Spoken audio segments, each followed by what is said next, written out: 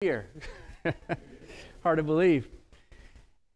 If you turn in your Bibles to Mark chapter 8, we'll be looking at verses 31 through chapter 9, verse 1. Dale was originally scheduled to preach this morning, and he called me yesterday to make me aware of what was going on with Jody, so we do want to continue to pray for our sister Jody. And as I thought about, well, what should I preach? And I noticed I really appreciated the theme that Dale was focusing on, so I figured let me preach something related to that. And it's a text that I've dealt with before to try to make my labors a little easier on myself. And so we'll be preaching from Mark chapter 8, 31 through 9, chapter 1, with a text that I think is quite appropriate for the new year, as we talk about making a resolution to deny ourselves and to live for Christ and to follow Christ. And so if you found your place, Mark chapter 8, beginning in verse 31, hear now God's holy, infallible, and inerrant word to us this morning. And he, that is Jesus, began to teach them that the Son of Man must suffer many things and be rejected by the elders and the chief priests and the scribes and be killed, and after 3 days rise again. And he said this plainly. And Peter took him aside and began to rebuke him. But turning and seeing his disciples, he rebuked Peter and said, "Get behind me, Satan, for you are not setting your mind on the things of God, but on the things of man." And calling the crowd together to him with his disciples, he said to them, "If anyone would come after me, let him deny himself, take up his cross, and follow me. For whoever would save his life will lose it. But whoever loses his life for my sake in the Gospels will save it. For what does it profit a man to gain the whole world and forfeit his soul? What can a man give in return for his soul? Whoever is ashamed of me and my words in this adulterous and sinful generation, of him will the Son of Man also be ashamed when he comes in the glory of his Father with the holy angels." And Jesus said to them, "Truly I say to you, there are some standing here who will not taste death until they see the kingdom of God after it has come with power." This is the word of the Lord. Amen. Let us pray. Father, we're so thankful to you for your word and your grace toward us in Christ, and we pray, Father, that you would help us to understand your word. In Jesus' name we pray. Amen. Well, it is hard to believe that we just celebrated the Advent season. Another Christmas has come and gone. And in the Advent season, we looked at God's amazing promise to send his Messiah, his anointed King, who is God in the flesh, who was come to deliver his people from their helpless and hopeless estate in sin, in death, and condemnation. And today, which you know by now, is New Year's Day. If you didn't know, it's New Year's Day, so Happy New Year's. And New Year's Day in our culture, it comes with expectations. There's hope. There's the year that went by, and then we have expectations and hope for the year to come. And people make resolutions. I'm going to go to the gym, and that lasts for about 2 days. And then I'm going to, whatever the resolutions are. Resolutions, things that we make that we think are going to make life better. We did things here the previous year, but here's some things we can do that might make life a little bit better. And it comes with these expectations. Our text this morning, as I thought about this, is really like New Year's Day for the disciples. You see, they saw, as you read through the Gospel of Mark, Mark is a hard-hitting gospel. It comes out, it's blazing. You see Jesus performing all these miracles, and the disciples saw this. They saw him calm the storm with the mere word of his command. They saw him raise up sick people from their sick bed, and the paralytic, and to cleanse the leper, and to open. They saw him open blind eyes and deaf ears. They saw him feed thousands of people with a few loaves of bread and a few fish. They saw him do all these amazing things. They heard him, and the crowds heard him and saw these things as well. And they heard him speak as one who had authority, as if God himself was speaking about the kingdom of God. They heard and saw all these things, and the entire countryside was abuzz. Who is this man from Galilee? Who is this man from Nazareth? Can anything good come from Nazareth? And so Jesus he gathers his disciples together, and he puts the question to them. Who do people say that I am? Well, some say you're John the Baptist, some say you're Elijah, some say you're one of the prophets. Okay, great. Who do you all, my faithful disciples, the ones who have lived with me all this time and have seen these things up close and personal, who do you say that I am? And Peter steps forward. He says, you are the Christ, and in Matthew's gospel, the Son of the living God. So praise the Lord. Jesus affirms it. He doesn't deny it. That's right, Peter. Flesh and blood hasn't revealed this to you, but my Father who is in heaven, and I'm going to build my church, and the gates of hell will not prevail against it. So praise the Lord. It's a new day. There's an expectation now. Our salvation has come. Messiah is here to deliver us from our helpless and hopeless situation under the Romans. And so we have a resolution. Our resolution is to follow Messiah and kill the Romans. Let's get it going, Jesus. We're ready. We will follow. But then Jesus, as he often did, bursts their New Year's balloons and silences their New Year's party horns, as it were. And he tells them that he would suffer and die, but be raised again. In other words, Messiah had not come to set them free from the tyranny of Rome, but to die on a cross and rise from the dead to set his people free from the tyrants of sin and death and Satan. And those who want to follow Jesus, you want to follow Messiah? Well, here's what you need to do. You need to deny yourself. You need to take up your cross and follow him, because only in doing that will you have true life. You want to gain your life? You have to lose it. Deny yourself, take up your cross, and follow me. And so, the main idea of our passage this morning is that Jesus came to die for us and calls us to deny ourselves and follow him for eternal life. Three things to look at. First of all, Jesus came to die for us. After Peter confesses that Jesus is the Christ, and then of course Jesus says, I'm going to build my church and the gates of hell will not prevail against it. You can just imagine the thought process of the disciples, because for them, the Messiah, that's what he was going to do. The Messiah was supposed to come and conquer their enemies. And so they're like, yes, let's get this on. The king is here. He's going to rule. He's going to reign. He's going to bring in his kingdom. But then that raises a question. How? How will Jesus do that? Is he going to march? He's going to gather an army and march into Jerusalem and defeat all of his enemies and destroy the Romans? How exactly is this going to happen? We can't wait to find this out.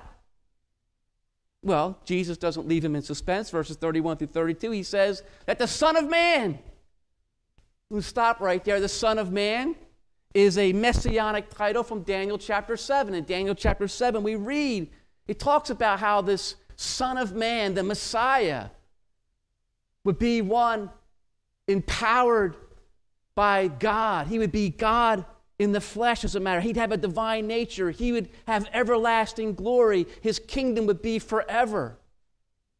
And so when Jesus says Son of Man, you're thinking, so far, so good. This sounds great. But then something shocking happens as Jesus continues to talk. Son of Man, great, must suffer many things. And as Jesus is talking, with each word, you can almost see the consternation come over their face. He'll suffer many things. He'll be rejected. We know he'll be mocked. He'll be spat upon. He'll be flogged. He'll have the flesh ripped from his body. He'll be killed. The Messiah is going to be killed? Yes. He's going to die. The righteous one is going to die as an unrighteous, vile criminal crucified on a Roman cross. But that won't be the end. On the third day, he'll be raised, and it's interesting. You see the disciples, that kind of flew right past them. Now, as we see this passage, as we look at this, the temptation for us as Christians, because we've read it many times, we know how the story ends, and for us, because of that, we lose sight of just how radical this statement is from Jesus. What he says here is nothing short of a nuclear bomb that he detonates upon the disciples, because he totally obliterates their idea of what the Messiah was and what he was supposed to do. How can Messiah suffer and die? How is that possible? Well, they failed to understand that the Son of Man in Daniel was also the suffering servant of Isaiah. Daniel, the Son of Man, he'll have dominion and glory and a kingdom. And it goes on to say an everlasting kingdom. People from every nation, tribe, and tongue will be gathered into his kingdom. But then look at this. Isaiah goes on to prophesy of a suffering servant. It's the Son of Man, the Christ. He must first suffer. He'll be pierced for our transgressions. He'll be crushed for our iniquities. And upon him will be the chastisement that would bring us peace.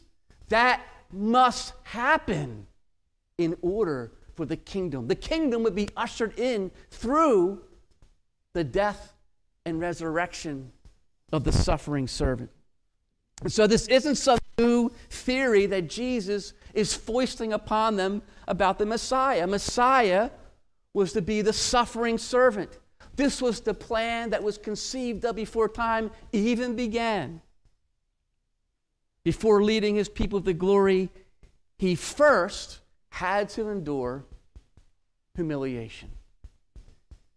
In order to save you, in order to save me, in order to transform us by his Spirit, the eternal Son, who dwelled with the Father and the Spirit from all eternity, who's fully God, had to humble himself and take the form of a servant and endure death, even death, the shameful death of a cross.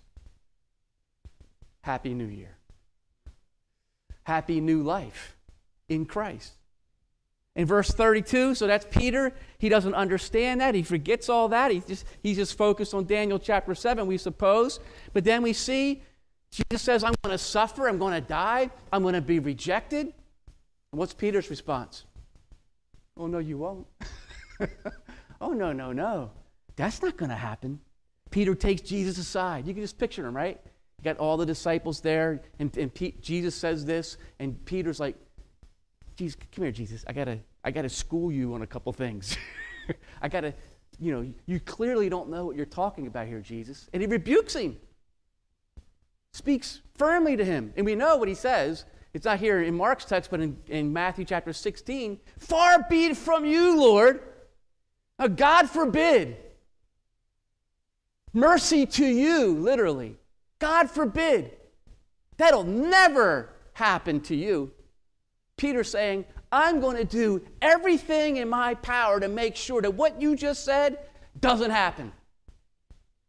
Because he doesn't understand. He doesn't understand what he's saying. He doesn't understand the plan. So, Jesus, how does Jesus respond? Oh, Peter, you're just a little confused here.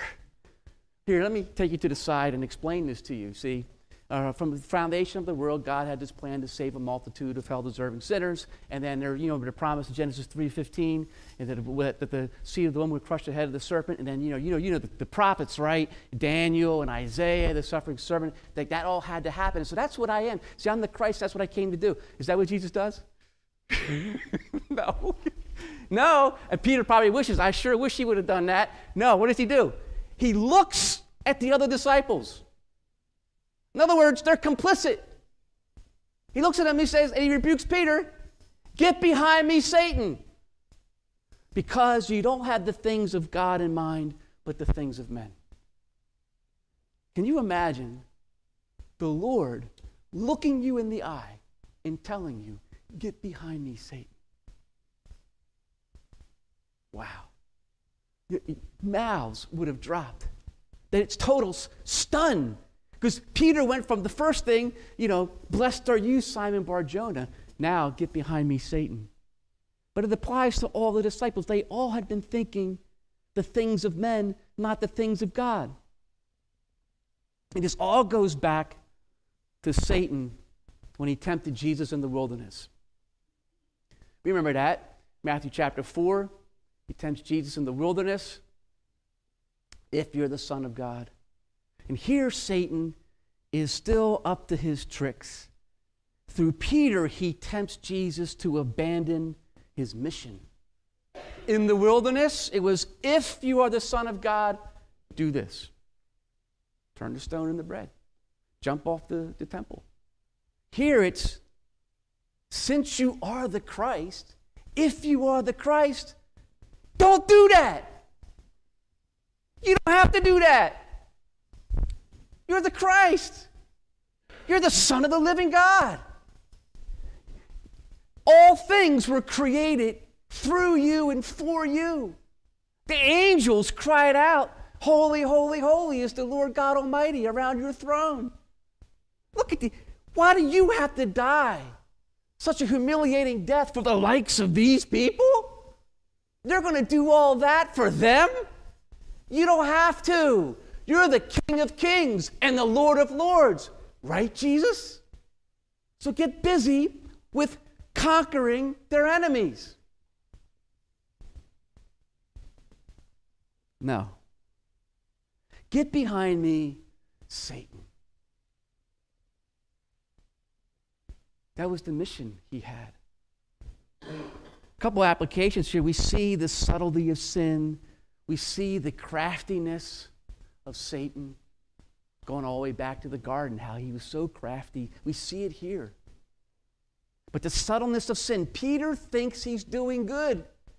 I'm going to protect the Lord. I'm going to protect him. But his mind is set on the things of man. What are the things of man that Jesus has in mind? Well, how about power? How about prestige? How about paradise on earth without suffering? Power, unbridled power. Go and crush those enemies. Prestige. We are going to be the ones seated in special places with the Lord. Now, all of those things will ultimately be true.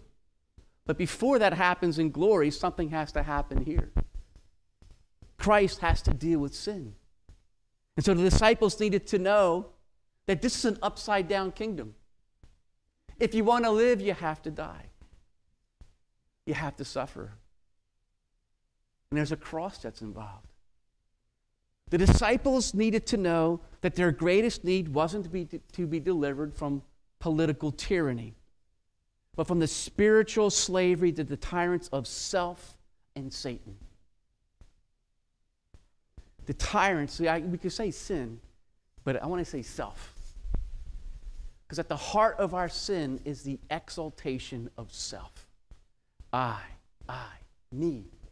It's all about me. It's all about I. My wants, my desires. Sinful desires. We're enslaved to those things, and it's a willing slavery. We love the darkness. The gospel is not about being delivered from bad circumstances. It's not about living your best life now. It's not about, if I come to Jesus, if you just come to Jesus, you'll have joy and peace and love and a fulfilled life and a life full of meaning and purpose. Now, all of that's true, right? Those are benefits, but that's not why you need to come to Christ. You need to come to Christ because we're lost. We stand condemned before a holy God. Jesus came to save the lost. Those who stand utterly helpless and hopeless in themselves because of our sin, because of our rebellion, because of our hatred for God.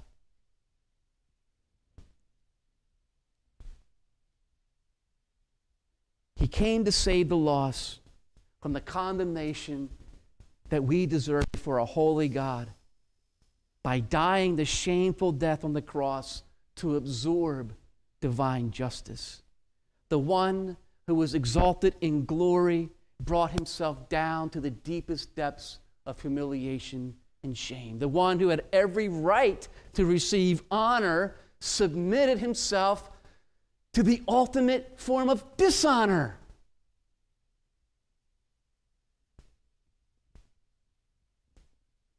To be naked and crucified on a cross. To have all of our unrighteousness placed upon him.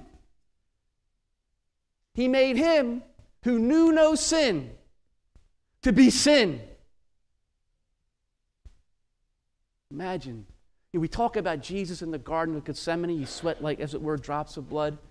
We talk about it wasn't the thorns and the cross that had him sweating drops of blood. It was the fact that he would endure the outer darkness, cut off from the blessedness of the Father for just that short period of time.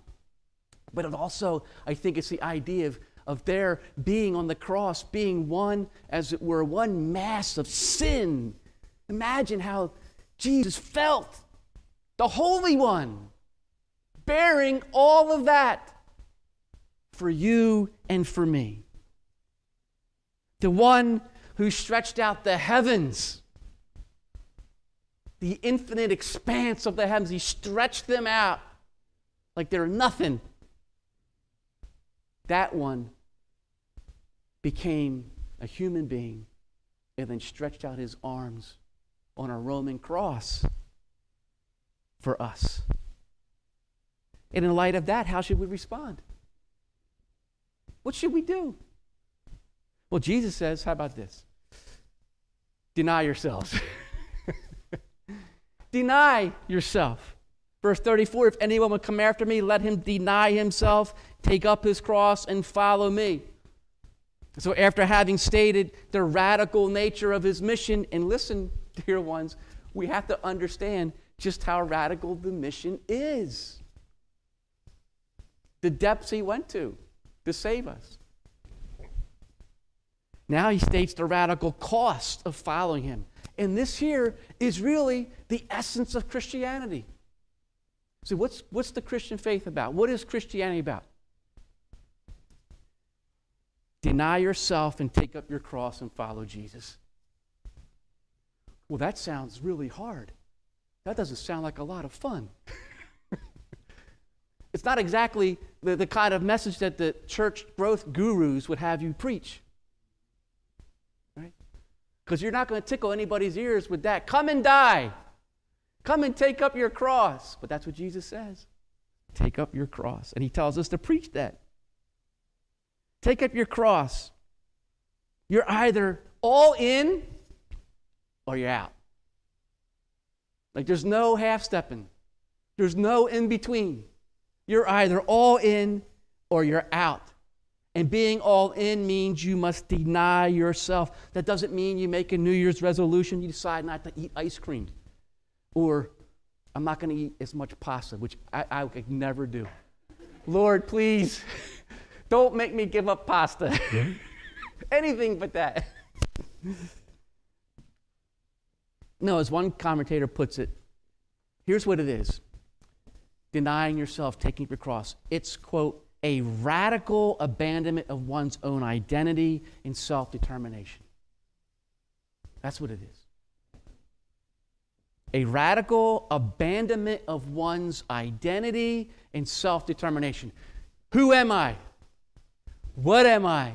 What am I living for? It goes back to creation, right? God created us in his image. We were created to glorify and enjoy God forever. But what did we do? We said, I don't want God in my thinking. I want to be able to live the way I want to live. I want to be able to make up the rules the way I want to make up the rules, to live the way I want to live. I don't need God in my thinking. And if God's going to be there, I'll fit him in where I want to fit him in at. We spurned God. We spurned his love. We rejected him. We denied our true identity. In sin, in the fall, we denied our true humanity. What does it mean to be human? It means to be rightly related to God in a relationship of love, a covenant relationship with Him forever, where we worship Him and glorify Him. That's where we experience what it means to be truly human. And if we're not doing that, we're not really living in conformity to what it means to be truly human. And so, as a result, we tragically define ourselves by what we think makes us valuable. This is what I think makes my life worth meaning. This is what I think life is all about. And so we define ourselves by that, and then we live our entire life. We calibrate our entire lives around those things. And we know the usual suspects: money, family, possessions, career, body image, sexual desires. Now we could say gender. If I don't feel like a man, even though I'm biologically a man, well, I can just say I'm a woman and be a woman, and vice versa. And I can have any number of pronouns that I want because I'm God. I'm autonomous. I'm self-governing. I can do whatever I want to do. I can have sexual intimacy with whoever I want to have sexual intimacy with because I'm the one who's the lawgiver and the lawmaker. And who are you to tell me?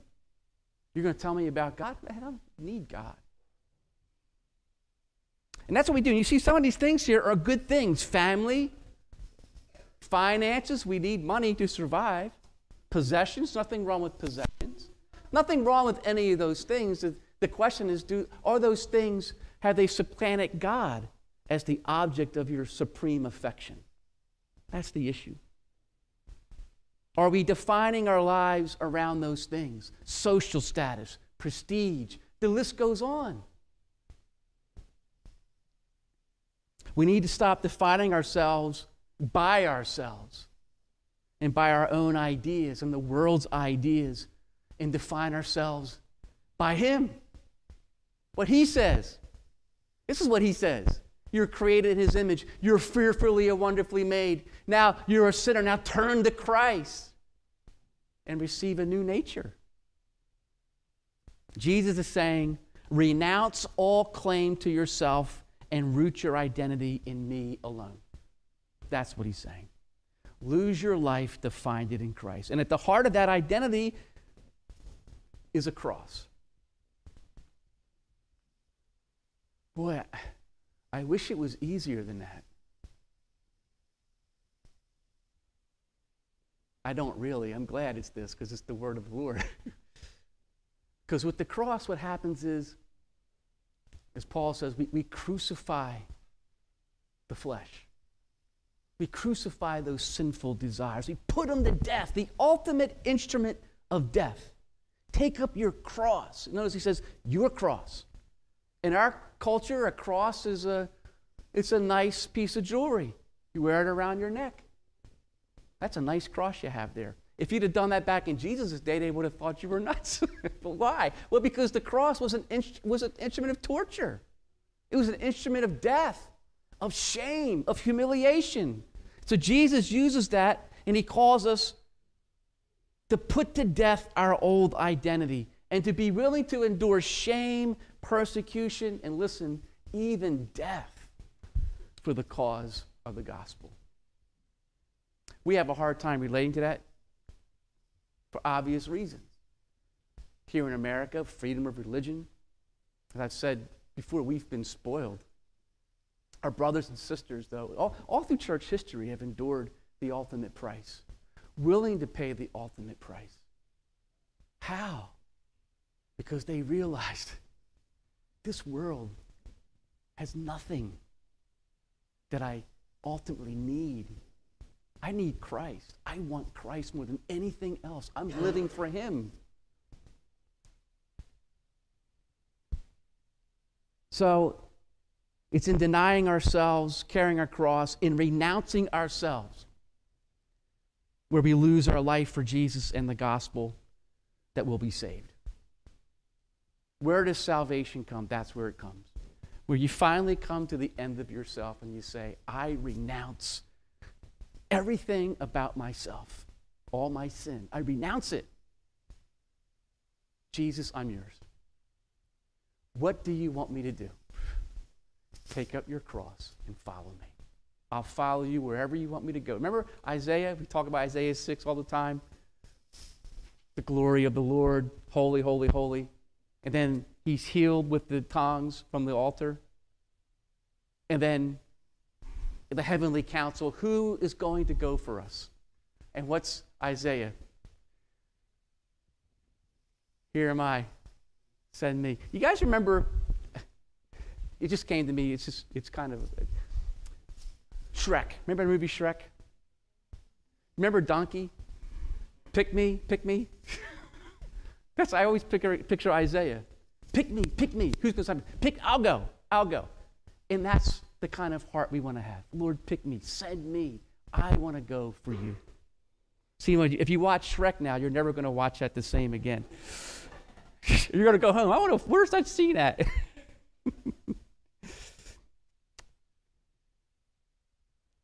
Renouncing ourselves, that's where we're saved. And we'll stop making ourselves and our opinions the measure of all things. We die to our self-righteousness. We give up trying to save ourselves, and we find our life in Christ alone. And then there's the practical effects of that. What happens then? We know that Christ is at work in us to change us, to give us new desires. And at the root of those new desires is a new way of living. It's at the cross where broken relationships are restored. It's at the cross where emotionally damaged people are put back together again. It's at the cross of Christ where churches thrive and are enabled to love one another. That's why we need to preach Christ and Him crucified. And not just preach it, but believe it. Take hold of it and live it by God's grace. And to hammer all this home, Jesus says, what good is it for a man to gain the whole world and yet forfeit his soul? What can a man give in exchange for his soul?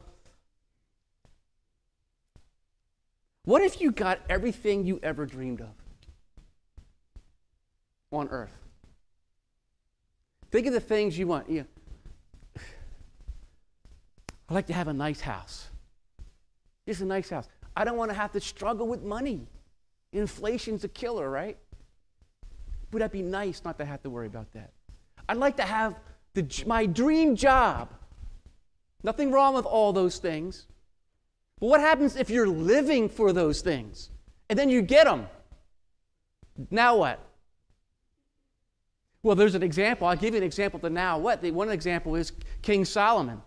We know the story of King Solomon. King Solomon was the wisest man in the world. He was one of the richest men in the world. He had everything you could possibly desire. And then at the end of his life, he realizes, he writes, as we think he wrote Ecclesiastes, he writes in there, here's what he says, this is what life is lived apart from God. Are you ready? Vanity, vanity. Meaningless. Everything is meaningless. Why? Because I'm going to die one day. And I've given my life, I've invested my life in pursuing these things apart from God, which is like chasing the wind. You ever chased the wind? If you did, they'd probably say you were crazy, right? But that's the point. That's what it's like to live life apart from God. Chasing after these things. For what? For who? As a famous football player once said. King Solomon came to the point, and he said, here's the conclusion of the matter. Fear God and keep His commandments. Trust in the Lord. Another example is, going back to the temptation with Jesus in the wilderness, He puts all the kingdoms before Jesus' eyes. Everything you could ever want without having to suffer for it. It's all yours, Jesus. Just bow down and worship me. Now, that's the same choice we have every day. Satan is always putting that before us. This or that. And he wants to make this look really attractive. The same temptation. What Satan doesn't tell you is that there's an eternal cost for a fleeting temporal gain. Notice the word fleeting. That quick.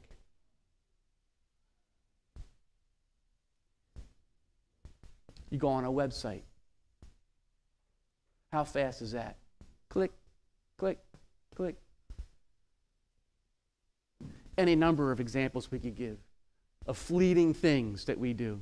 You go on a vacation for a week. Your paradise vacation, it's over before you even know it. C.S. Lewis, we know the quote. We are half-hearted creatures fooling about with drink and sex and ambition when infinite joy is offered us, like an ignorant child who wants to go on making mud pies in a slum because he can't imagine what is meant by an offer of a holiday at the sea. And that's what we do. We set our hopes and dreams and desires on the things of this world, and none of it can compare to the glory of Christ. I remember when I lived in Phoenixville, and I used to go for walks. This was the graveyard. There was a church, Catholic church, and I'd walk by, and I would always stop to show you how morbid I am. Stop by the graveyard, and I would just stop and sit there for like 15 minutes looking at the tombstones, reading the date of birth and the date of death, any other statements they had on there. And you see some of these have flags on there, so that person served in the military. And so I started thinking about their life, and I started to think about all those things, and I started to think, but look where they're at now. And were they saved? Did they know Christ? And then I started to think, we're all going to be there. John, I'm going to be there one day. So what am I living my life for?